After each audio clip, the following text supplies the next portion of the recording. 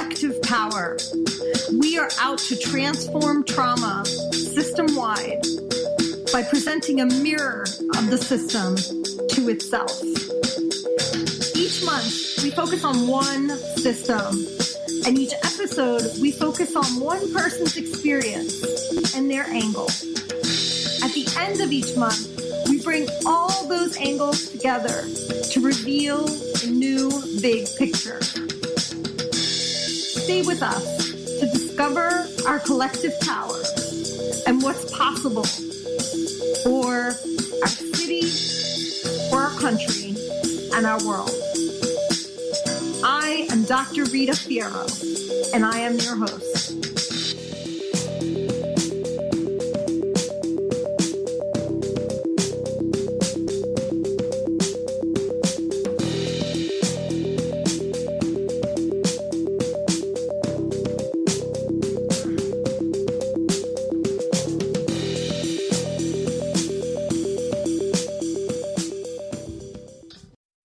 Good morning, everyone. Welcome to another episode of Collective Power. My guest this morning is Police Commissioner Luis Molina. Good morning. Good morning. Good morning. So I'm currently the first Deputy Commissioner of the Westchester County Department of Corrections. Okay. Just as a disclaimer, though, I'm here, on my own accord. I'm not here representing the Westchester County government or my department, but just my professional and personal experiences in our criminal justice system, primarily in law enforcement. And just for clarity, we're talking about Westchester, New York, right? Because there's also Westchester and PA, and we're in PA. Okay, great. Thank you. And we really appreciate you being here today, even with that context, right, of you representing your personal opinions and not the opinions of the department.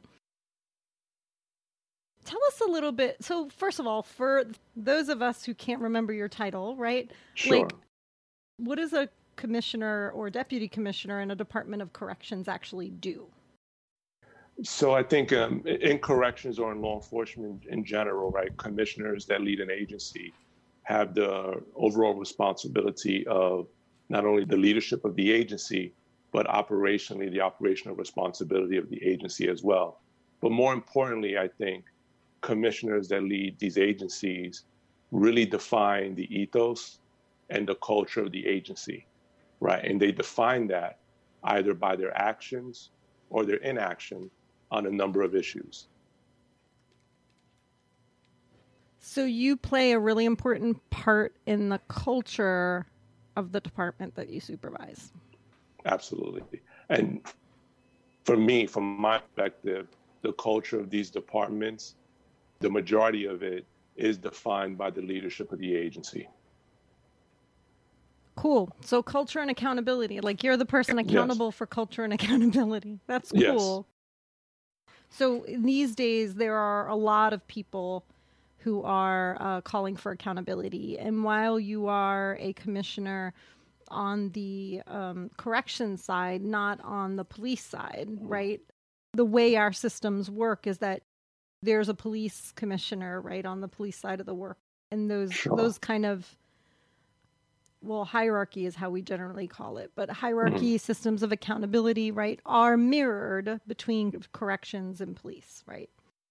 Which is why one of the reasons, like, I invited you here today. Well, just so that the audience can get an understanding of my experiences, I've been working in law enforcement for over 20 years. And I have served in what I would call the three main pillars of our criminal justice system. So I've worked in policing. I'm a retired police officer.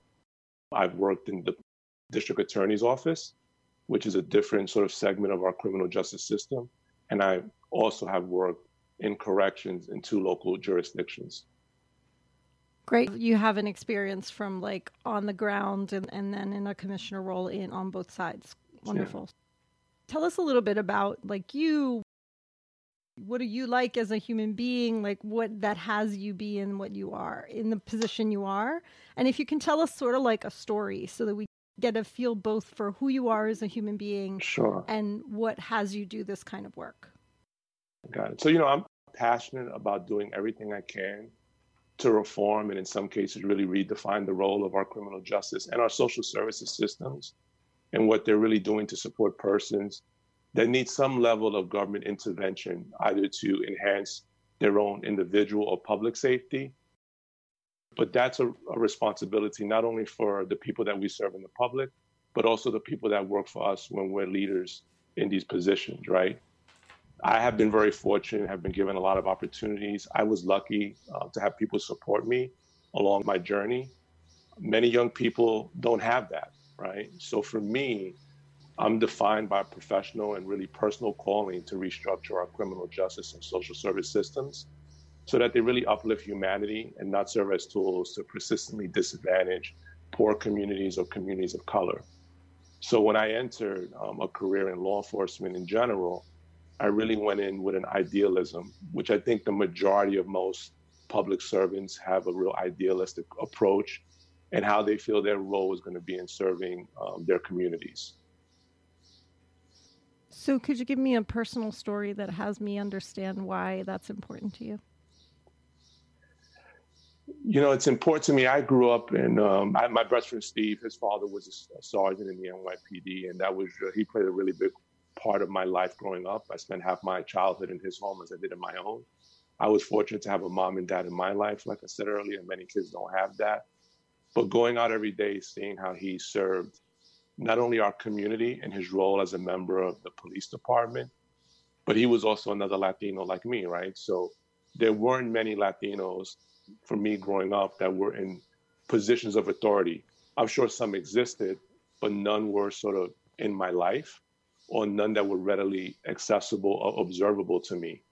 So for me, that's been an important thing for me able to, with my fortunate, opportunities and gifts that I've been given by the people that have supported me and others, that was my way of giving back, right? To be able to enter public service and really take an active role in helping communities tackle a number of issues. I want to dig a little bit deeper in your personal story. What was kind of going on in your life and at the moment in time in which you decided, okay, this is what I'm going to do? Sure. So when I reflect and think about sort of my journey, I wanted to be in public service. Coming out of high school, I wanted to go to college. I didn't come from a family that had my immediate members of my family attend college. I felt that I had a very fortunate childhood, but we didn't have the money for me to even go to college, right? So my parents really couldn't really help me with that. My father had been in the Marine Corps during the Vietnam War. So for myself, my first step in public service was to join the Marine Corps active duty to get the GI Bill in an effort to be able to have some money to go to college at some point in my life. After I finished active duty and I went to college to graduate, wanted to go into public service, and really based on my experience from Steve's dad and others, that the public service department that I think could have the biggest impact on the day-to-day lives of our community was policing. So I applied to the three major police departments in the U.S., LAPD, Chicago, New York. I was very fortunate to get hired by NYPD at that time and, began my career in public service. So for me, public service and giving back to the community, being able to have that role was really a calling for me. So given that background and your personal experience, how do you make meaning of kind of George Floyd and now Rayshard Brooks' death? Sure. For me, the first thing I would say is I can appreciate all of the police chiefs, police commissioners, leaders of different criminal justice systems coming out and calling for reform, right? My question to them was, what has taken you so long, right? Our communities have been going through this for 2 generations, right? So, when I think about the murder of George Floyd, it is something that could have been preventable if the leaders that lead these agencies would have had the will to do what they needed to do to make sure that they have agencies that really understand their role in really helping the community move forward. Now we're in a moment where there seems to be at least a lot of optimism that we're going to get reform and we're going to start to be redefining the roles that we want our police departments and our criminal justice system to play. in our communities. And that's been brought about by this sort of collective, really sustainable sort of movement that's going on right now in excess of 3 weeks. So it appears to me that Mr. Floyd really was the tipping point for getting those in power to recognize that they need to redefine and reform these systems that has disenfranchised poor communities and communities of color for a long time. So what do you see has to happen from here on? Well, there's a number of things, right? So I think we currently do have systems and institutions that can hold, we're talking about law enforcement specifically, accountable, right? But we need those robust systems to work, right? Whether that's the internal affairs and disciplinary mechanisms within the police department itself, whether it's we're talking about the district attorney at the local level or the U.S. attorneys at the federal level. So those institutions now, I think, have been held back because the majority of the people that have led them have really not have had the will to really use the full powers and the capacities of their office to do so. I also think we need to recognize that we need diverse representation within those that lead these institutions, right? Government agencies need to, throughout the agency, really mirror the communities that they're supposed to serve, right? And we don't really have that. And in cases where we do have it, persons of color or, proper gender representation, many times those individuals serve in capacities within the agencies that really don't affect operationally on the ground how the rank and file, in this case, let's say police officers, interact with the public. Say that last thing again. I think I missed something. So, in the cases where we do have minority representation within the senior levels of these agencies, specifically law enforcement agencies, many times what you'll see is that person overseeing a unit within the agency that doesn't really impact the operations of the agency. And the operations of the agency is the most critical part because they're the ones that are interacting with the public every day. And like it or not, especially in policing is the face of government, right? It's who the public has the most interactions with on a day-to-day basis. Could you give an example to break that down? Because I don't think I'm following you, actually. So, for example, you might have a person of color, let's say, that's in charge of some administrative aspect within a police department, which is important, right? Because we need to administratively run the department, on a daily basis. People need to get paid. People have other different challenges that they have to address. But you won't have a person of color, let's say, that's the deputy commissioner of, let's say, operations, right? Or you won't have a person of color or minority representation at the top tier, at the commissioner level, right? The administrative state seats commissioners of all these agencies with significant power and significant discretion to manage the agencies how they see appropriate. But when that group of individuals that lead these agencies really only represents one community of our country, in this case, it's the Caucasian community, then our lived experiences don't go into the equation and the decision tree process for how they operate that agency. Anything from enforcement strategies that affect poor communities and communities of color when you have over-enforcement, to even a disciplinary process that has disparities, Caucasian officers getting more favorable discipline outcomes than minority officers. And we've seen that a lot here, and even in New York City, not long ago under the Giuliani administration. So are you saying that there's one tier of leadership that where you'll find some people of color and then the people who supervise them or oversee them are generally all white? Are you saying that, or are you saying it varies? Oh, yes. And then that's what I'm saying. Okay. Yeah, that's what I'm saying, right? So the commissioners, the people who heads of these admin department, are the ones that are really defining what the culture and the ethos of that agency is. Yeah.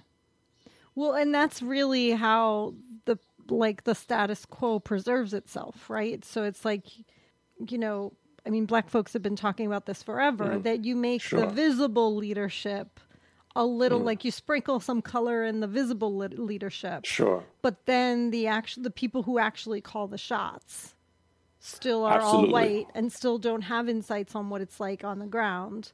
And so then they get to call the shots, and there's all a power play. So people, like you, people like Damon, who we connected with last week, right, are folks who get into the system thinking they can change it. And then the more they get promoted, the more they bump against rules, practices, laws, regulations, right, and people who hold back the change.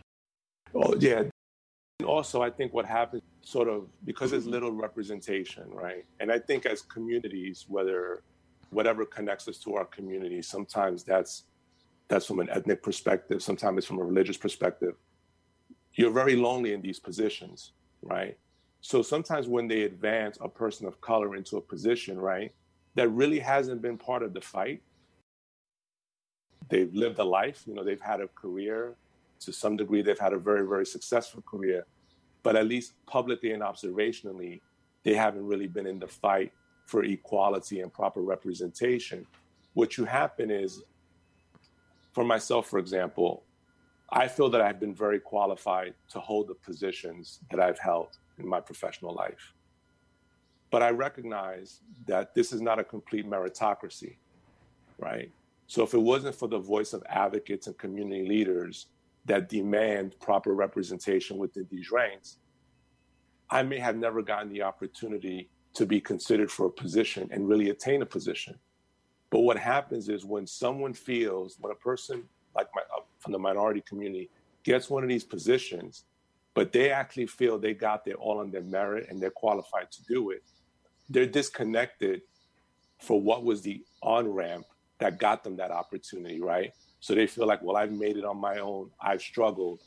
And they discount, I think, has been my experience, the work and the sacrifice made by advocates, persons of color within the system that have had the courage to speak out, that really got them that opportunity, right? So we need leaders, not only that mirror our communities, but that really understand sort of the systemic bias that exists and has a willingness to do something about it to effectuate real change.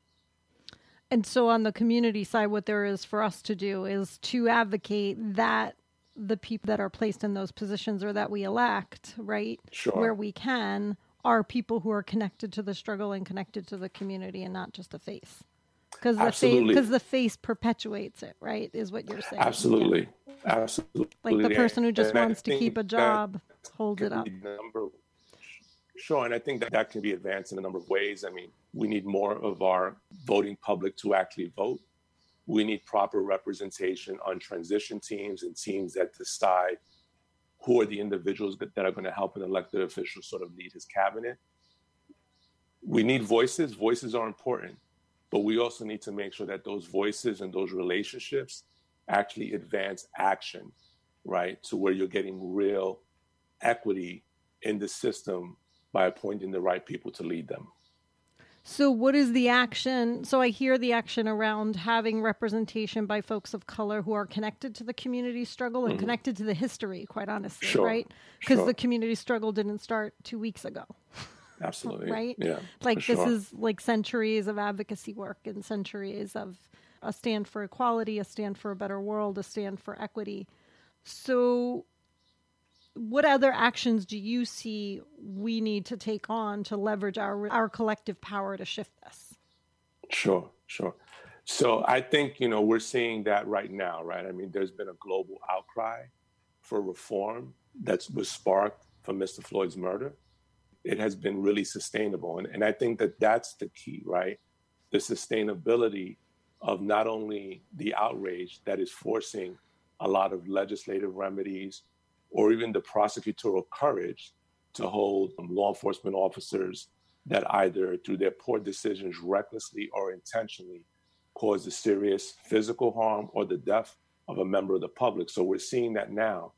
But what we need to make sure is that we sustain holding people accountable, right? I mean, it's great to have meetings and it's great to say I have access and I can discuss these things with our elected leaders. But if they don't move the ball forward, right, to really touch on the important core issues that really help revolve and reform the sort of outcomes that you're having, then, declaring June 19th today a holiday is a wonderful, long overdue recognition of what that date means, especially for African Americans in this country that have dealt with the history of slavery. But it's not enough if we're not going to have the people that lead the agencies that are so connected to our communities really understand how do they manage and impact these communities in a way that help uplift them so that they can be successful either as individuals or as a community. I love what you're saying. And I think part of what I'm learning in this conversation is that one of the roles that you play as a person of color who is connected to the struggle and is connected to what community needs is a translation, right? Sure. And I think about how Damon last week literally mapped out for us how legislation needs to change at the different levels, right? So if it were for you, right, if an activist knocks on your door and says, hey, given what you know about what happens on the inside, what should we be advocating on the outside at each level, right? So local, state, federal, what would you say? Yeah, so I actually do think that we have systems and government bodies that can hold us accountable, right? We have oversight bodies that can do that. We just don't have the leaders of those agencies that have the will to use the power of their office, right? So from a perspective of getting people registered and mobilizing people to vote so that those that are at least elected into these positions, whether that's in the city council, at the mayoral level, at the district attorney's level, mobilizing those constituencies to come out to say, listen, you're going to have a one-term career if you don't use the capacities within your office to do things that are to hold us accountable. The other thing is, I think for me, having been in the struggle within the system, many times when we've reached out to advocates, either as a group of minority officers or as individual officers, a lot of times because we're in the role that we're in, despite us being in large agreement with a lot of the reform that the activists want, those advocacy groups and those activists shun us, right? They won't partner with us to sort of help right size or just on a macro level of how you reform the agency. So for me, I would tell activists, you have to sit down with those of us that are within the system to not only get an understanding of how the system actually operates and how policies and procedures actually are designed to achieve the outcomes that we see today. They're not mistakes, right? They're designed to effectuate these outcomes. And together, we could join forces to really hold departments accountable. But a lot of sort of law enforcement, sort of activists within the system are not only sort of retaliated by the departments, right, depending on our positions within them, but we're also shunned by the activist group. So there needs to be more, I think, collaboration between both of these sort of groups. And there would be a really collective power that could really bring about some real change. So basically partner, take time to build relationships and partner with people inside the system who have been trying to change it forever. Like you have insights. And I'm assuming there are also insights you have that, you wouldn't say on a radio show. Sure. Right? Sure. Well, the systems are not going to change unless the people within them that understand what changes need to take place are going to happen. All of the other stuff is superficial. I mean, think of all of the laws that we have passed and regulatory authority we have passed on MWBE to EEOs, right? I don't know what are those? So minority women-owned businesses, have them gain an advantage within sort of the private business world. When we're talking about equal opportunity laws and regulations, none of that has really lessened the amount of sort of disenfranchisement that people of color have experienced in the workplace. Mm-hmm. So, laws and all that is important. And I think we have enough laws to address those issues. What we need is the will of leadership to really do their job. So you talked about electing new leadership. How do we put pressure on the leadership that's already there? Like, who do we put pressure on and how do we put pressure on them? Yeah, so I think pressure is being brought about. You're seeing a lot of elected officials from local city council member representatives to various city halls throughout the country take action, whether it's from removing police from schools, which I don't think they should have been there in the first place, rethinking what role police departments play in addressing social service issues. So that's happening now because of the long long-term sustainable sort of outrage and protests that have been going on throughout the globe, right? So that's something we're doing. And I think being engaged with these elected leaders on an increased level will get them to respond to the needs of the community, right? Because they literally measure the number of times constituency calls about a number of issues. Wonderful. So I'm just curious, what do you think is next in this conversation? For me, I mean, it's still early. I think we have a long way to go. I think this is not going to get solved over the next few months. I don't think it's going to get solved that we discussed, by the sprinkling of just a handful of people that sort of mirror the community. I think what's next is to see, we're in a moment of a huge election cycle, right? Which is this, like all of the stars are aligning at the right time. And I think seeing how we move forward as a nation, right? Depending on how the presidency and the powers of the legislature sort of not only locally, but at the federal level, what that sort of look like and what sort of legislation comes out of that.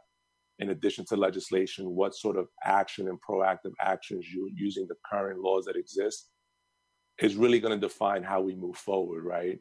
I think we can all get excited if after this electoral period, we get the type of leaders that we deserve in this country leading it. But that's not going to be the only thing, right? I think the work now becomes harder then, because now we have to say, how do we actually achieve the outcomes that we want using our current structure? And what are there other things that we need to do and change and actually effectuate the outcomes that we want? Thank you for being with us, Louis, and let us know how people can get in touch with you. We're actually going to do something a little different today and have a different guest for the second half of the show. We have Carla Krull coming in, attorney and activist who's run for office before. And then we're going to have you back next week to kind of talk together and have a conversation that's more interactive. So do you have a way that people can get in touch with you or any last thoughts? Sure. I have a personal website, louismolina.com, and, people can send me messages through that. And I'm happy to speak with anyone on these issues, even those that don't agree with me, right? I think it's important that we have dialogue and we sort of listen to each other to try to get an understanding of, the perspective of people's different lived experiences as they intersect within the criminal justice system, social services systems, and just in communities in general. I want to thank you for having me on. I want the audience to know that these conversations are important. And when you have people that look like me in these positions, it's important that we come out and speak and talk about what our ideologies are and overall philosophies are on these very important issues related to criminal justice. So thank you for the time. Thank you, Louis. And I'm looking forward to our show next week where you and Damon from last week and Carla will be able to come together and toggle out how you're connecting to the defund police movement and what's next. Sure. So thank you. Thank you again for your time today. Have a good day. And good morning, Carla. Let me hear your voice. Let me check that I can hear you. Yes. Oh, great. This is the first time that I do this, like a little bit of a shuffle, and this was seamless. Thank you. And it's good to see your face this morning. How are you doing today? Pretty good. Pretty good. Yeah. So my first question is my standard first question, which is, could you tell us, right, a story about yourself? So I know that you're an attorney and an activist, and you support activists to kind of lay out their strategic legislative agendas, right? Because that's really what you know best. I just love, could you tell us a story that has us understand, like, what drew you to the work that you do now? I think my answer to that is that I've always done this since I was a little kid, from elementary school, yelling at my teacher for treating the boys in the class differently than the girls. And that was 5th grade that I had to be carried out of the class for that. And in middle school, I got in trouble. I was impeached actually as the president. What? Because okay, that's the story I want to hear. Right there. I mean, I want to hear the first one too, but that sounds juicy. Let's hear. So what I happened? was the president of my 7th grade class, and my teacher, who is phenomenal, and I've become friends with her since, she used to have this rule. She was training us, right? Now I'm a grown up, I understand what she was doing. But she would call all of her females ladies in training. And, you know, her classroom, like she would say, this is a dictatorship, not a democracy. Woo! I run the class, right? Wonderful teacher, great math teacher, but that's how. So one day, you know, people are traveling around and they would go from class to class because I was in an Academics Plus program. And so it's all of these Black children who are smart and gifted, et cetera, et cetera. So they would bring people to look at us all the time. Right. So she asked for all of her lits to stand up. I didn't stand up. So she's looking at me. And I said, I don't perform on command, and I don't think any of my other classmates should be forced to perform on command. Like, woo! How old were you? No, we're not in this. How old were you again? I was 12 years old. Wow. So they said that I did not represent what they wanted to be the leadership of the class, so I was impeached. But throughout my life, I've had this, I think that, I think I was naturally a believer in democracy in the hands of the people. But at the same time, 13 years old, I read 1984 by George Orwell. And I saw the parallels between the world that we were living in. Even though everyone says that was supposed to be about Russia, I was like, this is what I know as a Black person, right? And because I questioned everything that, like, you know, even my essays to college, I wrote an essay to get a scholarship. And I was going to go into law enforcement. And they were asking me why. And I said, because, you know, I see people in my neighborhood. Now, mind you, again, 17 years old at this point. See all of these people in my neighborhood going to jail on a regular basis. And they're going to jail for drugs. And they're going to jail for guns. But we don't bring this stuff into this country. We don't manufacture guns. So why is my community suffering under this oppression of constantly being policed and pushed?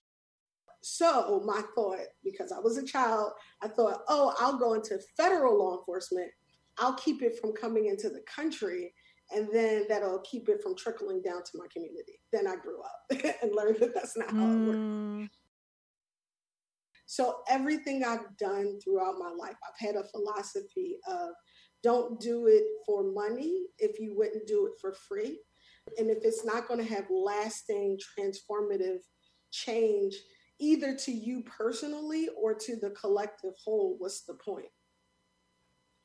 Don't do it for money if you wouldn't do it for free.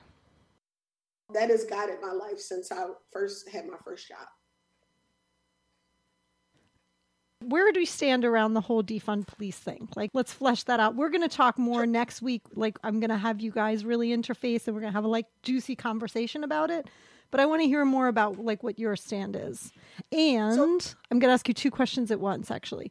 What is your stand? And how does that connect to your understanding of our systems?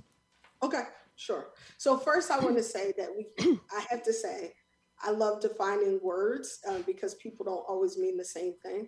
So we use this word activist, and my personal definition of activist is activating the power of the greater mass, right? So I think that a true activist should be actually activating the power of the critical mass, the collective community.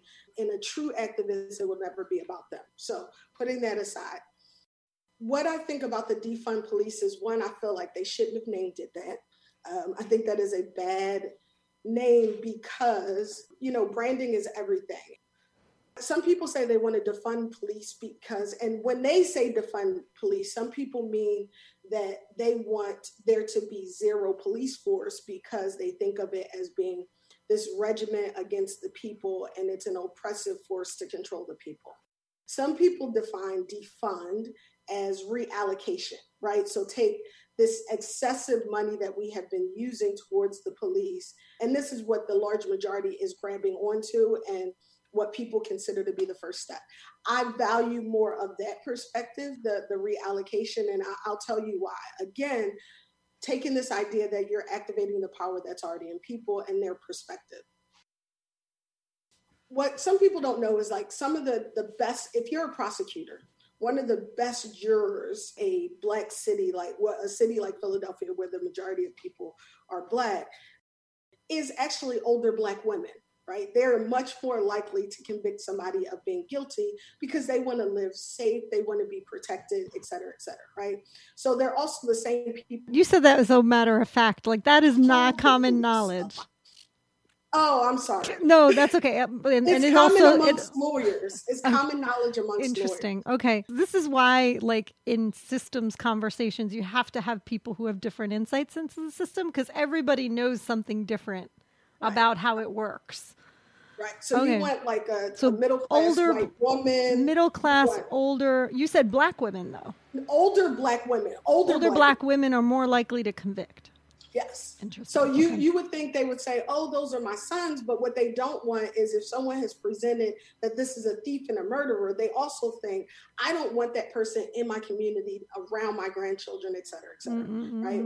Yeah. So there are these clumps of people. So if you ask a lot of our seniors, and remember, many of our seniors are from the baby boomer generation, which means there's a lot of them. You go to seniors and start asking them, do you want to get rid of police altogether? And they were like, oh, no. You know what I'm saying? Who do I call, right? Right. So if we're going to live in a democracy and people are going to have a voice, those baby boomers, those seniors are going to need to have a voice. So in the defund police movement, one of the things that I've been trying to explain to people is if you understand, and this answers your second question, along with the defund, I'm mixing them together. If you understand the purpose of systems, if you understand why you have a legal system at all, you think of it as we live in a society. You understand that in a society, there is going to be conflict because every human being doesn't have the same point of view and value system. And in a country like America, where we have this eclectic background of cultures, you're going to have a greater amount of conflict, right? So the purpose of law is to help formulate, one, the idea of what the value system is, and then how are we going to address them when conflict arises, right? And so then you always have to have some level of enforcement. If you think of a normative distribution curve, the idea is that there's always going to be some people who are anti, right? And they're going to break the rules. They always exist. So because of that, you need to have some type of enforcement. Now, that being said, how our system is structured now with what the police do, their role in the community has to change, right? Mm-hmm. And so the way that I've been supporting people in the defund movement is sort of explaining this with people who are activists, and explaining them that their quest through the legislative agenda, this has to be a first step, but it can't be the last step, right? Because the system is actually just trying to maintain itself. That's right. That's what systems do. Yeah, I love mathematics. So I always think of it as like once you formulated a system, once you've created a formula, whatever you do, you have to continue to do it to balance it out so that system remains, right? So if you back up and you think of where the policing comes from, it comes from the laws that were created by our legislators. Our legislators created those laws to make sure it complies with the Constitution of the United States of America, right? So we have a history. Our history was slavery. Our history was Jim Crow. Our history was this idea of always maintaining a lower class of people to maintain the infrastructure of the higher class of people, right? And some people may disagree with me on that, but I will go back and forth with them forever. But that is the infrastructure that we've created. When you think about policing, you have to ask yourself the question, why is more funding given towards the punishment rather than the prevention? Right? There's a reason for that. Why do we have private prisons? There's a reason for that. The infrastructure of our society is maintaining itself. So the idea of defunding and taking some of that money from the police, and this is sort of one of these important pieces of information. If you've ever read, you have, but I don't know if everyone's read Michelle Alexander's The New Jim Crow. The New Jim Crow. And one of the things she explains is how federal money is funded, right? And how it's given to certain places to particularly police, right? So when we say, oh, we have a war on drugs, But you say you have a war on drugs. You're putting more money to police for them to arrest for drugs. But I went to Drexel University. That's in West Philadelphia or University City. But the police weren't policing all the drug use on the college campus. They were policing all the drug use behind the college campus, right? Where all the Black people live, but where all of the people who are of mixed race, particularly at Drexel, which is predominantly white, those kids were being arrested for all the drugs that they were using and selling on campus. So when you think about the defund police, often I tell people to make sure you understand what the system is already doing, and then identify the areas in which you can get more people to align with you in moving that money, right? And moving it to prevention rather than punishment. Does that answer you? I know it's a really long answer. No, that's good. That's great.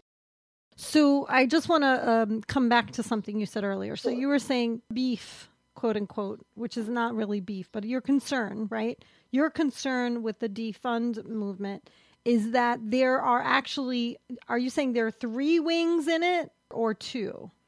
And I want to just define what they are. So I think there are 2 big ones. 2 big ones. Okay. Give us one more time, what are the 2 big ones? Because I think for people who don't get it, that's the confusion, right? Okay. Yeah. So what are the 2? So of the people talking about defund publicly, right? Mm-hmm. There's a group of people who want to actually take all the money from police officers altogether because down to zero. Down to zero. They want no police force because they think of it as a regime. But that is a smaller group of people, right? Then the other side of people are people who just want to reallocate the money, right? And so they want to shift it to more preventative things. Here's the thing.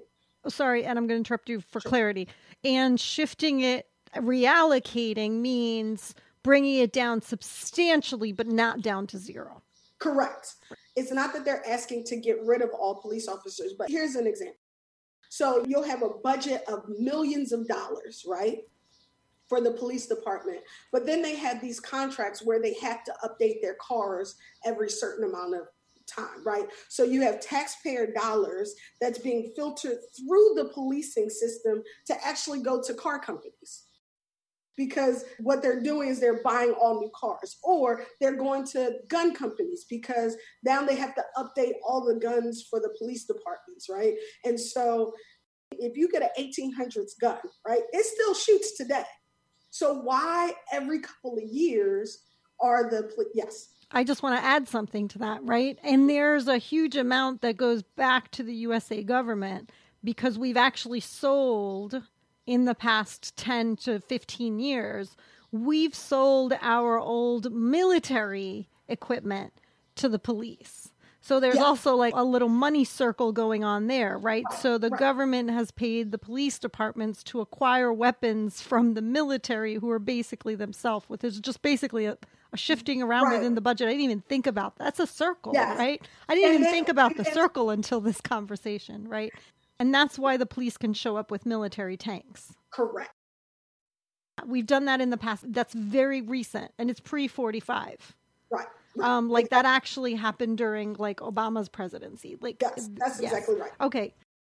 When I said that it was going back to gun companies, that was part of what I meant but I was skipping it in between. So I'm glad that you clarified that. So we buy it from the U.S. government. The U.S. government bought it from a private industry, right? Because it's not the U.S. government who's actually building the guns. They have contracts with like Lockheed Martin and all of these different places. So what I tell people is like, if you break it down, what you have to think about is your tax dollars that you're asking these people to come into your community to help you. In your mind, that's what you're thinking you're doing, is actually going to pay a private industry to become richer, right? And what I was going to with the guns is that there are rules that have been put in place by policymakers to require updates to their equipment and updates to, right? So even if their cars are working, right, they have to get new ones. And I just don't know, why are police officers driving around in Chargers? They're gas guzzlers, right? And it says, well, they need power to chase people down. But the rule is in the city of Philadelphia that they're not supposed to be chasing, right? Because it's danger to the larger community. So why would you be buying? I'm using cars as an example because it's a very simple thing for people to understand what defunding looks like, right? What people are equating with defunding is that all these police officers are going to be out of a job, right? But usually that's going to be closer to the last thing that they defund. There are so many things that are paid for that don't add value to the community. I'm curious, do we know how much of the police budget is actually salaries? That would be a great point of activism. You can find that out. So when the city council does their budget every year, it is the longest thing ever. It's very difficult to filter through. But when they go in and do testimony, right? So usually each department will try to give testimony to explain why they need more money, even if they're doing nothing. That's my personal opinion. But so oftentimes what they will present is their internal budget to city council in the drafting of the larger budget. I haven't been able to find it on the internet. It may be there, but typically how I've been able to see that is I'll go to the budget meetings and grab all of the testimonial papers, and then I'll flip through it and look at it. Some of the stuff that you'll see is pretty appalling. If citizens actually looked at where their money is going and start to question, how is it being spent that way? Now, I would love to see even deeper when they say employees. I would love to see the breakdown of like, is there this big difference between this supervisor and the people who were doing the footwork, right? Yeah. But that's aside, sorry. And so given that distinction of the two camps, like, where do you stand? I stand in defund is only a first step and not a final solution in either camp. Right. Oh, I forgot to say, this first camp, that's a smaller group of people. Some of them are actually a subset of the other one. That's why you were asking me, was it a third group? The reason I call it a subset is some people look at reallocation as the first step and to the final step of actually defunding altogether. Right. So there's like a third way that's kind of like a hybrid of both of them. Yes, yeah. Exactly. Okay. So I have been encouraging people on the reallocation side, but I still think that if you understand the system, it's not going to solve the underlying problem that we're seeking to resolve, right? Why not? Because you need to undo Supreme Court precedent and how the law is being, first of all, what the laws are, what we have criminalized, and then how we have ruled how we read the words and the language of the Constitution. Personally, I think that we are not going to fix racism, poverty, homelessness, any of that until we rewrite the Constitution, right? I think that is the only way. If people don't know what I mean by precedent, when you go to court, right, the judge will make a decision. They have what's known as a judicial opinion. So pause for a second. Yes. Because this is really important, right? And I can see you're like as passionate as me. Like I'm like, Carla, take a breath. Take a breath, Carla. All right. So you're a lawyer, right? Yes. And you're saying there is no way we can unwrite homelessness, poverty, and racism from our country without rewriting the Constitution. That's correct. That's very powerful. That's correct. So you're not like an activist who doesn't know the law, who's just like coming out with bold claims to put it on their Twitter feed, right? You are actually a person who's been looking at the legal system for how long? I've actually been a lawyer for 7 years, but I've been reading Supreme Court opinions for at least 15, 20 years. Brilliant. We can't wait to elect you to the Supreme Court. So you've been actually studying the law for that number of years, and the conclusion you've reached based on your understanding of the law is that we need to rewrite the Constitution. Say more about that. The legal system in any society reflects the values of the society. We have to remember who wrote the Constitution in its original form. And if you really read it and you think about it, the thing that is most protected throughout the Constitution is this concept of property. Property is the strongest. Everything that you can look through, all the language, life, liberty, pursuit of happiness, but all of that stuff was attached to property.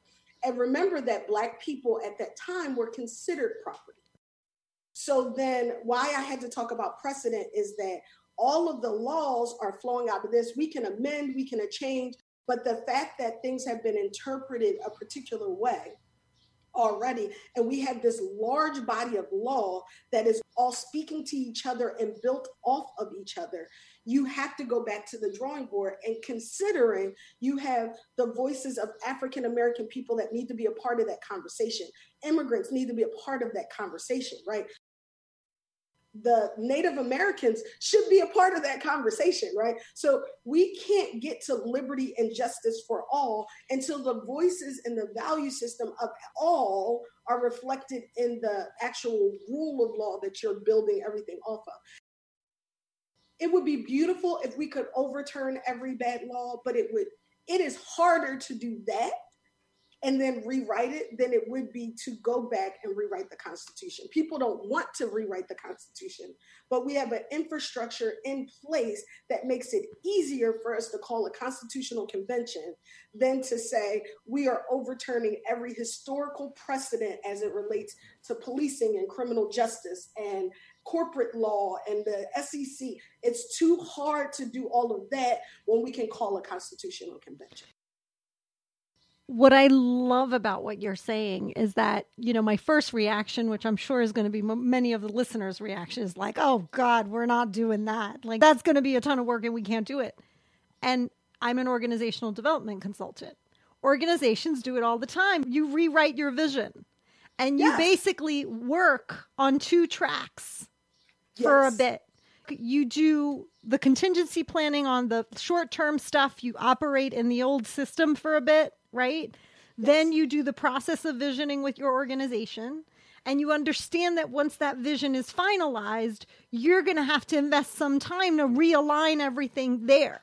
Exactly. You're going to have to change everything according to the new vision. But you know that it's going to take some time to shift from an old vision to a new vision. And that's what organizational development consultants get hired to do, is culture change. And it's generally because there's a new vision that's been declared. That's and exactly so right. It's that transition. And if we can do it for organizations, we can do it for a country. Yes, it is tremendously complex, right? It's not easy. But why can't we invest 10 or 20 years doing that? Instead of investing 10 and 20 years and bumping our heads against the wall and pretending that a system that's not going to change is going to actually change. Let me just say this as the last thing. Everybody is like super on this not everyone, but people are talking about anti-racism, right? And this is not the first time we had this conversation. So this is the only thing I have to say to that. We had slavery. We abolished slavery. We got Jim Crow. We abolished Jim Crow. We got mass incarceration. If we don't fix the underlying root problem of racism, which in the United States of America is paired with our economic system, it's paired with our laws. If we don't fix the root, 20 years, 50 years from now, our children are going to be fighting the same fight. So we have to do the hard work to deal with the root so that we can build a beautiful tree with fruit that we want to eat. I don't want to eat the fruit of what was created or what was planted in the beginning. I don't want it. How do people get in touch with you, Carla? So the easiest way to get in touch with me, honestly, is text message, because I respond to that faster than an email. So my number is 215-629-6349. If you call me, it'll probably go straight to voicemail because I get so many of those robocalls now that I had to put filters on my phone. My email is kcruel@legalempowermentgroup.net. That's all one word. And I'm now working with another organization. I'm transitioning into becoming the policy director of Boycott Times. We'll be releasing soon. And so once that comes out, that'll be a great way to reach me. Wonderful.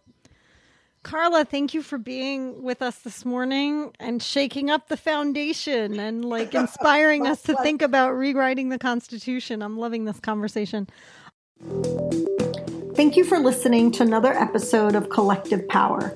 If you'd like to be a guest on our show, recommend a guest on our show, or write for our upcoming Medium publication, feel free to contact us at collectivepowermedia.com. You can also become a supporter and help us offset the costs of making the podcast for as little as $3 a month.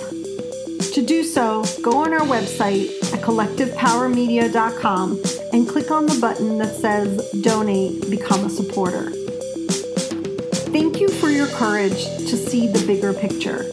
And until next week, drop the mic.